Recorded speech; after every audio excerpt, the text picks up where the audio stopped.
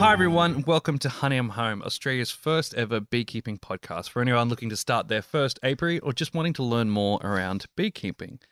Today we are very privileged to be talking to the founder of Hive, Cedar Anderson, and I know in particular my co-host Ben is very excited. Oh my God, it's a fanboy moment, I'm telling you, Joy. I'm very excited. And interestingly enough, we are sitting in the Hive HQ on a beautiful hill, and digitally joining us is Cedar from a little holiday he's taking as well. So a bit of an unusual one for us. But he's very socially distant at the moment. He's very sensible with things going on. I think maybe when Monique told him that I was a fanboy, he got scared away. Yeah. Tell him I'm away. Yeah. I'm just down in the front paddock. Thank you for having me. I'll get things kicked off. Cedar, this is probably a question you've answered a few times, but for the sake of our listeners, I was wondering if you could give us a quick rundown of your role in Hive and what your company's doing in the beekeeping space at the moment. So Hive was born out of actually to solve a problem that I had personally. So my role is the inventor of the product, and also the founder, CEO of the company. So I'm still there, knee deep in it and working hard and really inspired by what's going on in the world with beekeeping and the community that's formed around our invention and beyond. Oh, that's cool. So look, I just best mention this now. I was a foundation supporter way back in, I was telling John the way up here, I believe you started in Kickstarter and then you pivoted to Indiegogo with something to do with currency. I was just wondering if you could describe what that, how that all felt when it really launched off, literally overnight.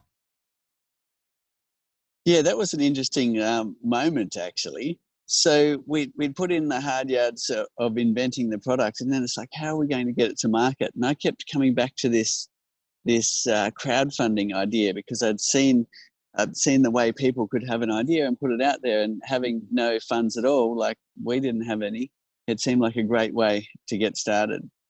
And so we'd spent a long time making a video, and my sister had been putting in the effort there. She'd been studying at the local film school, and over about a year, I think we made that video because we kept going to use the invention and the prototype we were making, and it wouldn't work, or it'd break or whatever. And actually the moment that we did get it working, she wasn't there to film it, but luckily we had a few cameras ourselves and managed to catch that moment of the first jar of honey that was coming out. So there we were with this video we made, which is an important part of crowdfunding. And we had signed up to Kickstarter because that was the biggest crowdfunding platform. And we dropped this video on Facebook that just basically said, here's what we've invented. If you're interested, put your email in here.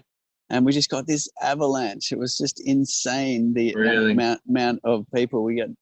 They had 70,000 people sign up to our email list in that week. Wow. And so then we were in this position where we clearly put our invention out there, and we had our site set on Kickstarter. But what happened was Indiegogo saw the groundswell of people and interest in what we were doing. They poached you. Yeah, they poached us. They came knocking and said, hey, look, we can probably do a few things for you that Kickstarter can't. And we're like, okay, we're listening. And this is like the day before, right? Yeah. And then what happened internally is I had a couple of friends working for us, and one of them still does. It was Sadi and Yari. And Yari was doing all the website tech, and Sadi was doing all the social media stuff. So we'd gotten that far. Our team had grown to a couple for launch. And internally, what happened was Sadi being so organised, actually, it was Yari being so organised. He wrote an email saying, hey, everybody, I know you're all excited, but we've swapped over to Indiegogo. And he sent that just to us three, right? Yeah. He sent that email saying, we've swapped to Indiegogo as a sort of a template in case we needed to make that choice. And and then Sadi went, oh, wow, we've already done it. Quick, I better update social media. So the decision was made without us even making it. And there we were the day before going, rightio, that decision's made, let's swap over. But the reason why it was good to swap was because the majority of our audience, we could tell from the stats, was in the USA. Yeah. And it made sense to sell in US dollars, and that's one thing we couldn't do on Kickstarter. Yeah, right. And so that was a funny little piece of the puzzle there. So then I spent all night. I actually didn't sleep one wink, swapping all the page over to Indiegogo. We got to the next day, and we're trying to activate the page, and it won't activate. And we're like, oh, okay, payment details. Hang on a second. Oh well, just put in the personal PayPal account, and away. Then it was this crazy kind of thing that happened where we were actually at my grandfather's place in Canberra, thinking that we'd need to get close to somewhere where the media could get to us rather than out in the hills where we live.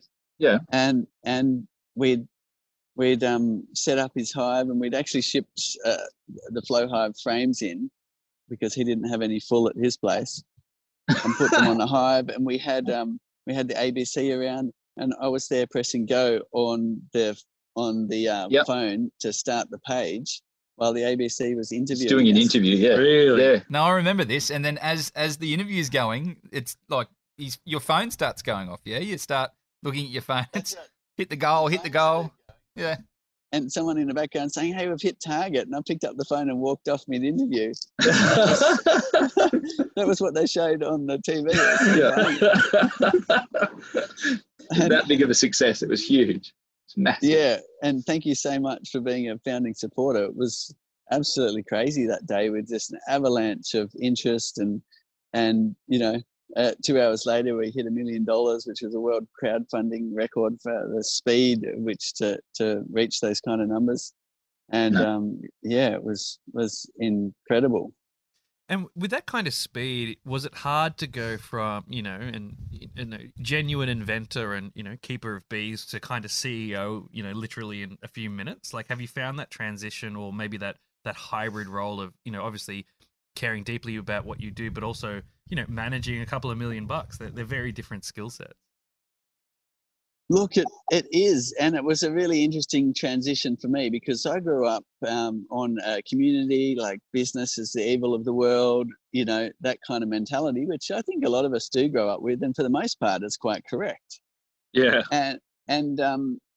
And so I had to kind of work through that and go, well, hang on a second, there is companies doing good things in the world. If we want to get this invention off the ground and see it out there and see our hard work come to fruition, then we need to get past that. We need to be okay. And so let's build a business that has a positive impact in the world, and be one of the companies that are leading the way in what we're doing there. So from that kind of thinking, we're able then to, I guess, make a start in the business world. And the start was bigger than we imagined. Yeah. From square one. It was a proper launch. It was insane. I remember talking. Anyway, look, you don't need to thank me for being a foundation supporter. I need to thank you. You've started this passion in bees. Without that invention and that I don't know, there was something in me that you just tick those boxes and away we went. But look, I was wondering, and I am interested. I know that for Jai's sake, one of the things that's out there already. The impetus for the invention came from your brother getting lit up by bees, for lack of a better phrase. What were the styles of hives that you'd been running within your family, and maybe tell us that story around the catalyst for that curious inventive streak that you went and designed the flow frames around. So I guess beekeeping was a family tradition. My grandfather kept bees, and there's plenty of fond moments on his farm collecting the yellow box honey and doing the whole processing in the conventional way. And we had beehives as well when we were young, and we used to go through the process. Our hive was pretty aggressive, to say the least, and would end up covered in stings. And we only had kind of homemade bales that my grandmother had made, and would gaff tape on gloves and get down there and do our best to get the honey without getting too many stings, but often would get a lot. And So as a young kid, it was more on that small hobbyist scale. And then come my early 20s, I started a small semi-commercial apiary, just selling buckets of honey to the local shops. And I had the 9-frame radial centrifuge, and in the shed we lived in, we had a processing setup, which was pretty small. So you've just got the bench and the hot knife, and you go and you rip the boxes off the hives and get all the bees out. And again, I was just running 30 or 40 hives then, but it was such a lot of work and such a disturbance to the bees. I was like, there has to be a better way. This is taking me all weekend to get some honey to sell to the shops. Yeah. The bees don't particularly like it. They're clearly telling me that. And how about we just design a thing so you turn a tap and the honey drains straight out? So that was where it came from. And didn't realize that it'd be 10 years before we actually made it work. But it was a lot of fun prototyping it and trying different things and failing and trying other things and failing. And it wasn't a full-time job, and it couldn't be really, because it takes sometimes 3, 4, 5 months to really know whether the bees are happy with the prototype. So it's this long-winded thing. It's not like inventing a kettle where, okay, I've got it, it works. It's like this, and then even when you've got it working, you have to test it on multiple colonies to make sure that perhaps one colony doesn't like it, and so it was this long journey from there. But the idea came from just wishing there was a better way. And in terms of your own approach to kind of invention or prototyping or design, what kind of led you to those pieces? Because it's a fairly it's a real leap in kind of engineering, because no one else had cracked it. No pun intended. but had you been designing and working on other things? Are you just really handy, or where did that come from? I guess I grew up with farm skills, just to fix machinery. My dad was always fixing everything, be it cars, pulling gearboxes in and out, plumbing, electrics, solar powered system, turbine in the creek, a Pelton wheel with water flowing from the ridge. So it was that kind of upbringing where I learnt from my father, I guess, and naturally interested in fixing things and working things out. And the only alternative schooling I did was the first year of schooling, where I went to this great community school where kindergarten was making firework to measure the speed of sound with.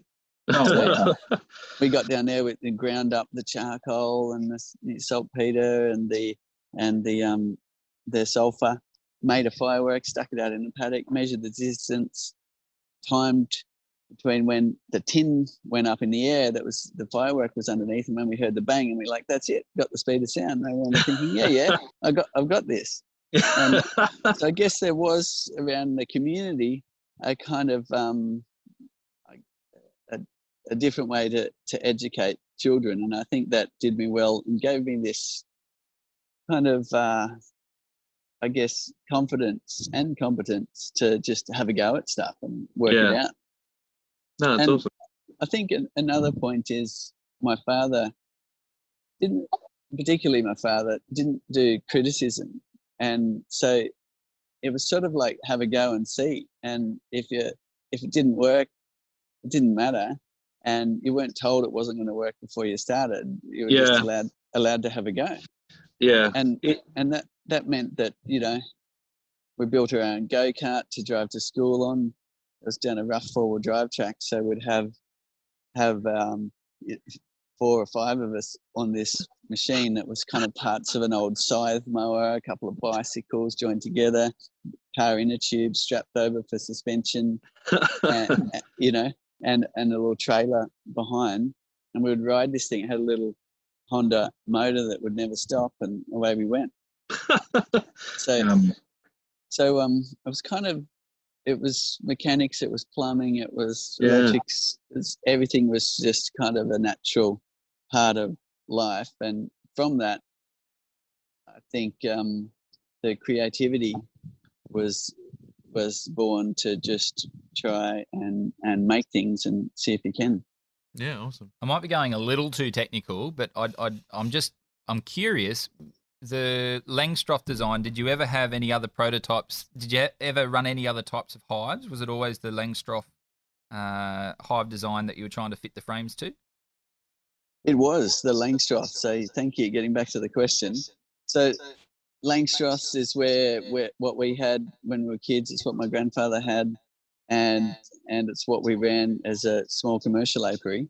So Langstroth was really what we were working on all the way. I did set up a top bar hive at one point, just curious, but I didn't really go down that road. Yeah. So yeah, it's all been Langstroth, my experience. It's always still time, Cedar. You've got plenty of time. Yeah.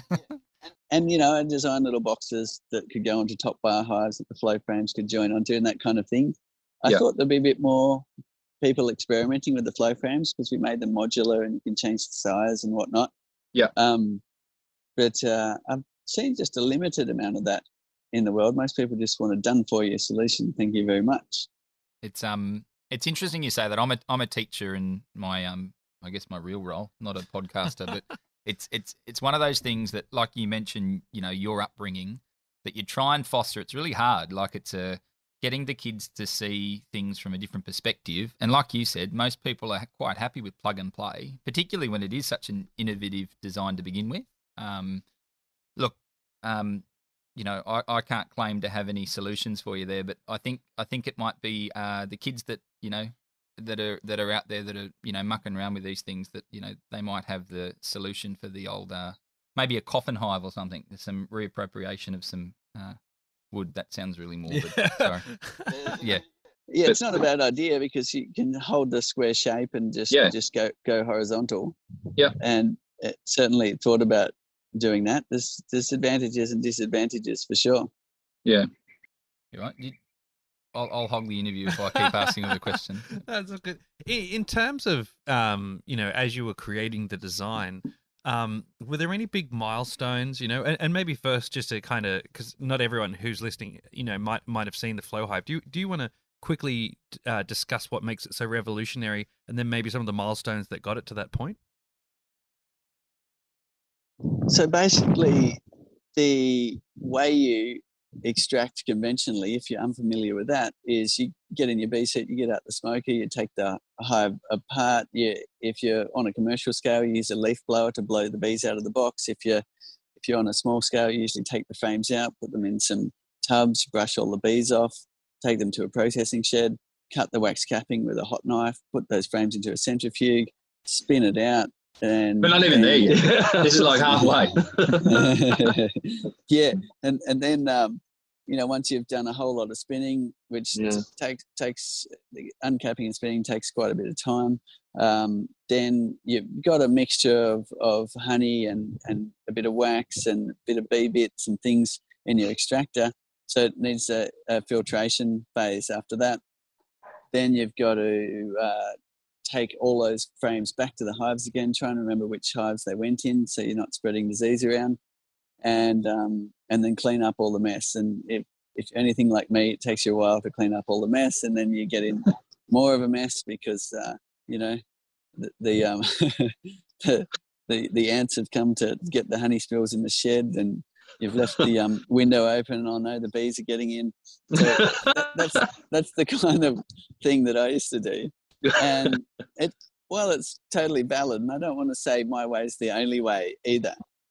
We just designed something that was really useful to us, and a lot of people love it, but it doesn't mean it's the only way. In this world, we need people to do things in all different ways because diversity is what keeps things going on the right track.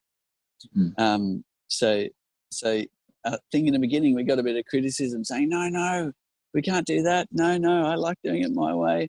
And they started to disruption for disruption, like any disruption it just happens. You upset the status quo because you've got something new.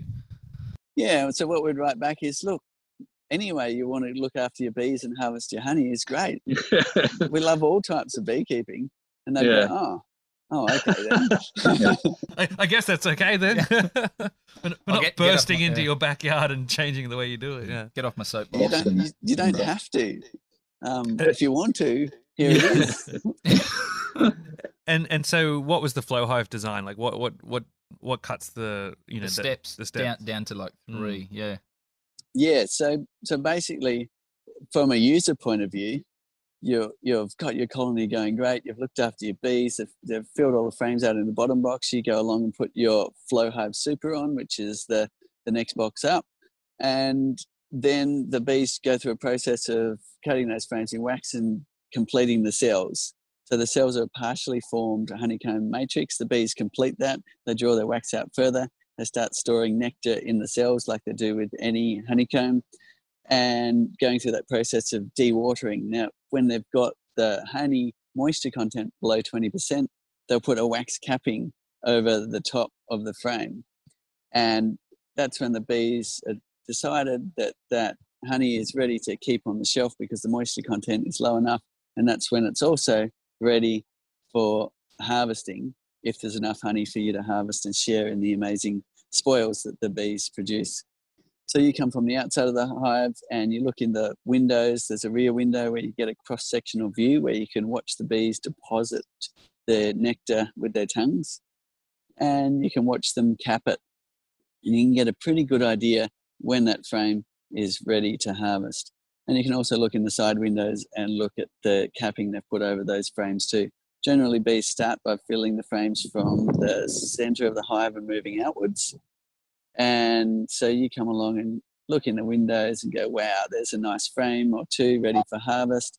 Come along with a what looks like a big Allen key, insert it into the top of the frame and turn it, and the honey comes out the bottom of the frame. You put a little tube into your jar, and it's ready for the table. So it's really good for a tap.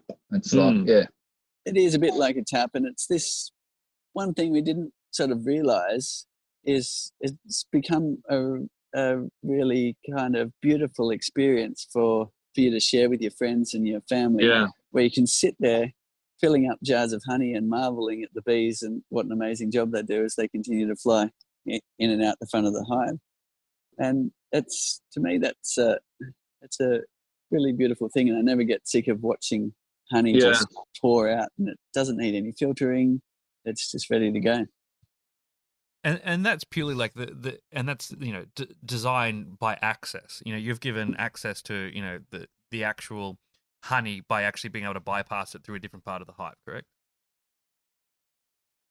Yeah, so it drains to a trough at the bottom and straight out, so the bees don't have access to that. And then what happens is, I imagine the bees are walking over the honeycomb surface and they're like, there's no honey under there. It's like a drum skin with air or something.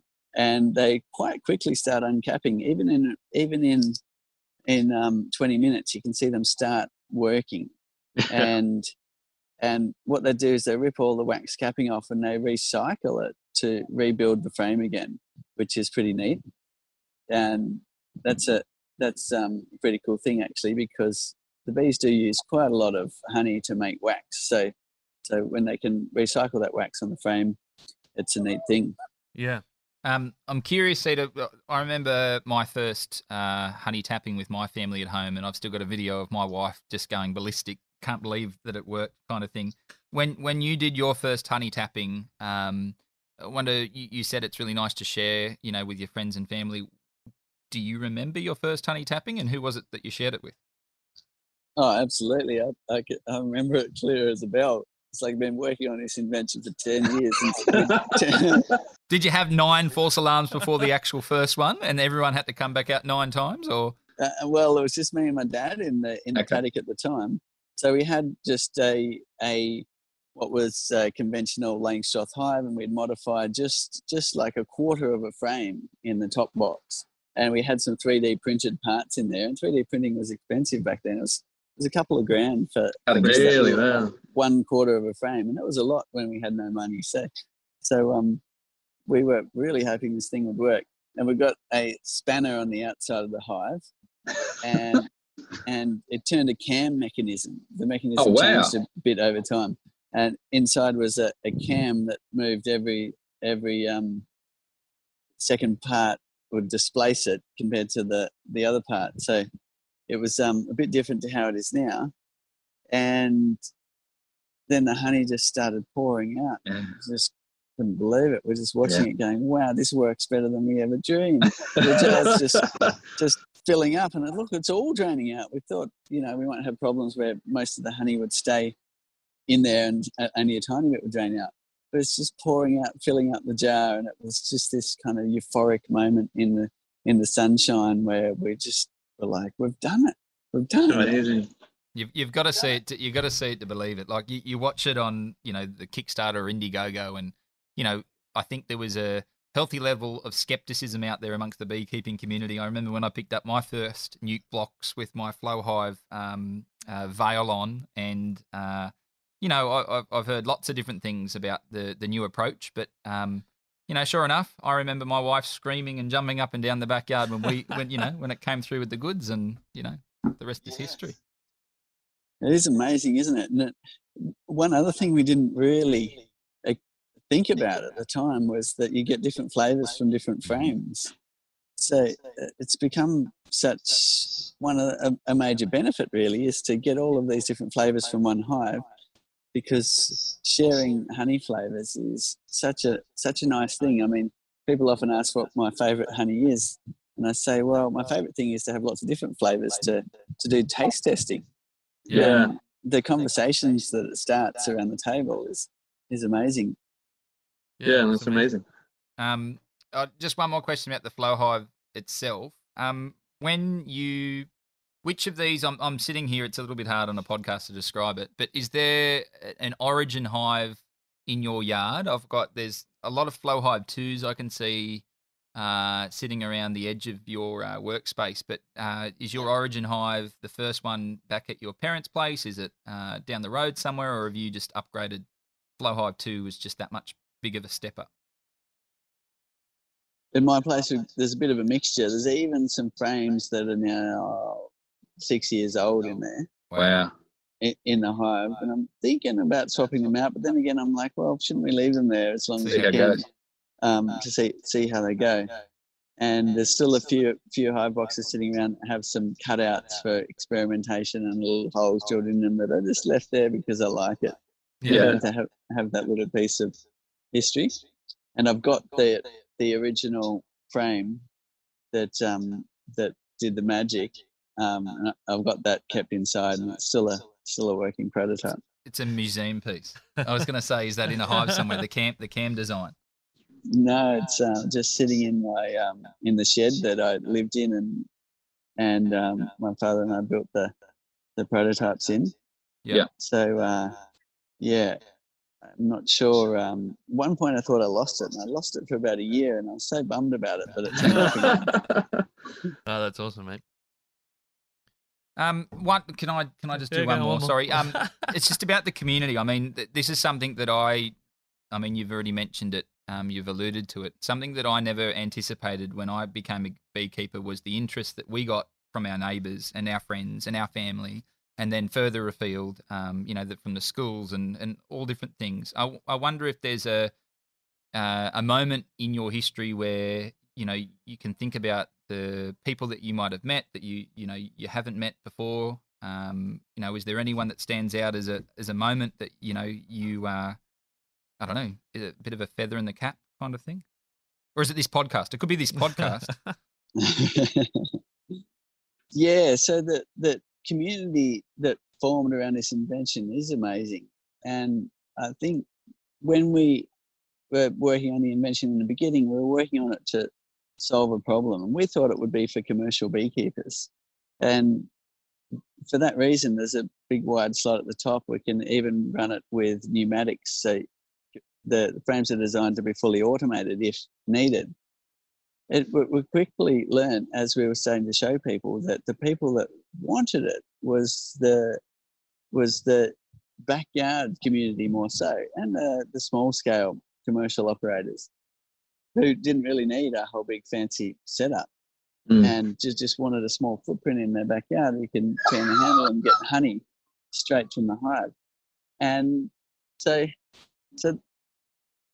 but what we didn't realize was when we launched it, there'd be a community who genuinely want to care for our world would spring up around the invention. Yeah. And that was so welcome to us. As growing up with a quite an environmental background, and it was really suited our views and values. So we're like, wow, this is great. And then people would write to us and say, I've just converted our whole block into an insecticide-free zone.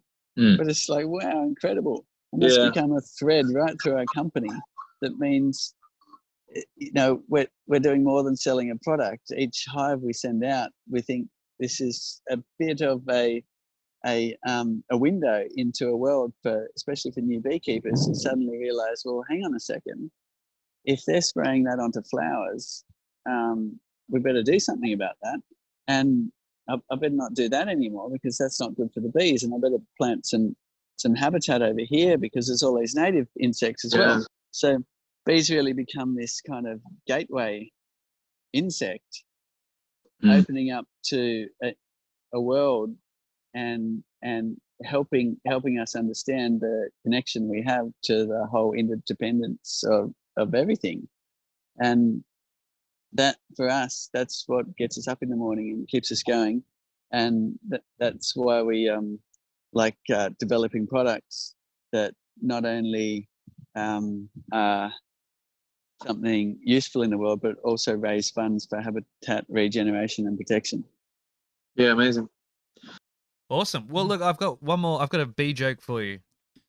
It's as good as it sounds, I can promise you. We always finish on such a high note. What do bees wear to the beach?